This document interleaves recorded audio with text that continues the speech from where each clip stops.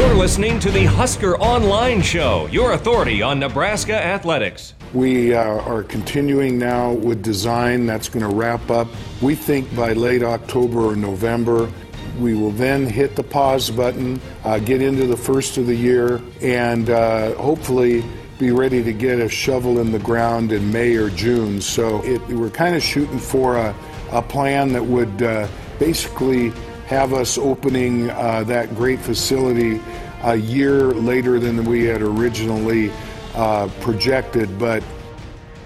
And we're back here on the Husker Online Show, final segment. Sean Callahan, Nate Klaus, and you just heard Nebraska Athletic Director Bill Moos. Things remain on for Nebraska's football facility, as they won't be able to break ground now until the spring. And people have asked, why not now? Well, you've got a track season now. You can't really have the Nebraska track program not have a place to practice and compete. So it's going to be delayed until May, June, but all the money remains there. All the support is there. And he also hinted, Nate, that this will be, and you hear this a lot, but he said this will be the finest football facility, and the key word is it will be the most functional football facility in the country. Yeah, and I guess if you want to try and find a silver lining in all of this, it's that they've got another year of planning and tweaking this facility here and to make it the best. And you don't necessarily have to make it bigger than what it already is, because it's going to be massive. But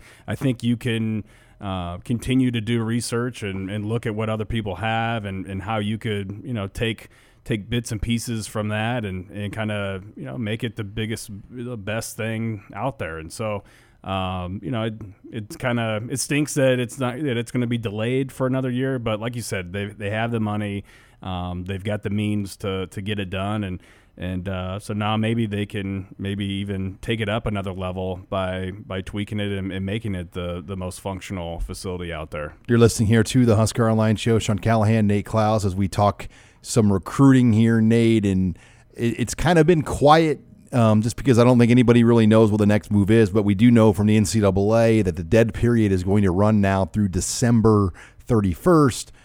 Signing day will happen in December. That means everybody that signs will not have been able to take an official visit. Yeah, it's crazy to think about it that way. You've got the large majority probably of your class of 2021 prospects that will have gone through an entire recruiting cycle without having the ability to take an official visit. And for a lot of these kids, they haven't even taken too many unofficial visits because the dead period was put in place, early to mid-March. I think it was March 12th or 13th is when it officially went into effect by the NCAA. And so if you didn't get any unofficial visits done by the time March 12th was rolled around, then you weren't able to step foot on any campus in an official or unofficial capacity. And I know some kids have resorted to taking their own unofficial visits, and I think that's smart. You're able to at least get a feel for what the city's like or what campus is like, and maybe see some of what the outside of the facilities look like. But the bad part of that is you cannot have any contact with the coaches. You can't have any sort of custom tour given with the facilities or anything. So you're still relying heavily upon all of the virtual tours and the FaceTimes and whatever videos and productions the various teams that are recruiting you have kind of put out. And so I feel for the kids because this is a once in a lifetime opportunity to get recruited and to take visits and to kind of be kind of get that attention from coaches and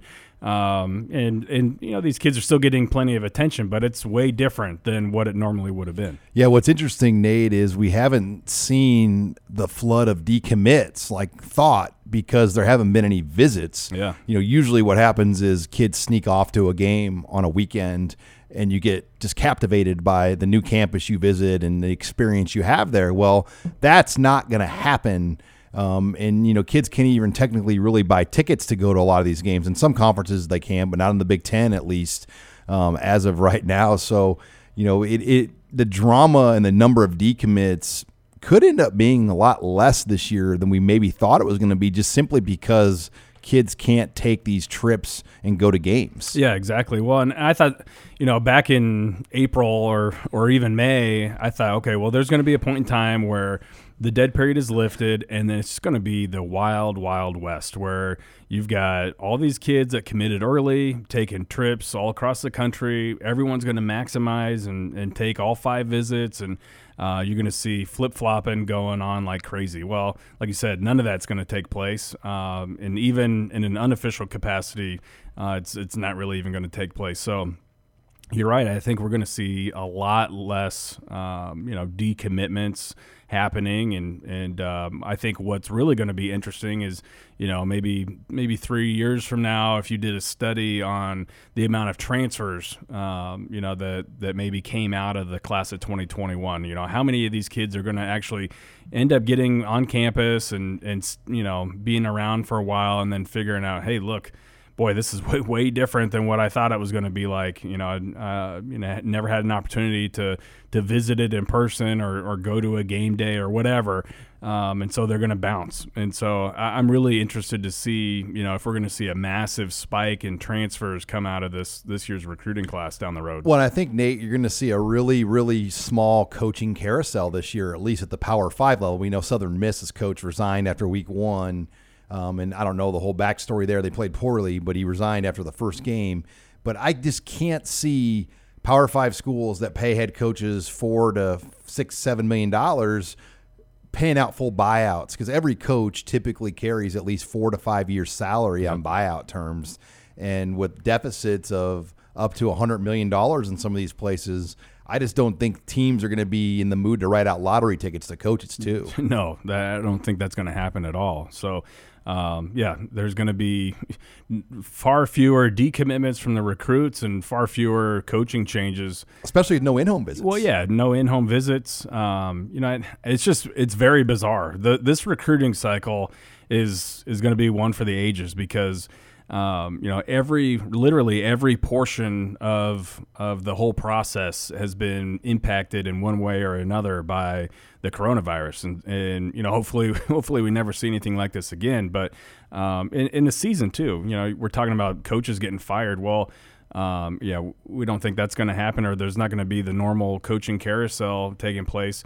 And how can you, I guess, take into account, a record, for a coach if they're dealing with all these other circumstances too. I think everything is going to have somewhat of a asterisk next to it, whether it be recruiting rankings or your on-field record too. Yeah, just think about this, Nate. We haven't been to a single combine really for Rivals, a camp. We were able to go to a couple in late July, Steve Warren and the one that Jake Sharp ran. Mm-hmm. But just not getting out to see kids, and coaches haven't been able to see any kids. I mean, think about like walk-on recruiting for Nebraska. Typically, you see these kids in summer camps and Friday Night Lights, and you get testing numbers and data. It's going to be a lot harder to even field, a good walk-on class to really know what you're looking at. Yeah, it's going to be very difficult to do that, and I think we've talked about this before, but the ability for a coaching staff to actually, evaluate film and do talent evaluations on film and not in person is going to be a big deal, because the football staffs out there that are able to evaluate film very, very well, they're going to have a leg up in this recruiting cycle, because like you said, there haven't been any combines, there haven't been any satellite camps or on campus camps, and these coaches have not been able to see anybody in person. They're not going to be able to go to any high school games or junior college games or whatever. So the ability to evaluate talent just purely based off film and kind of have an idea for how a player is going to continue to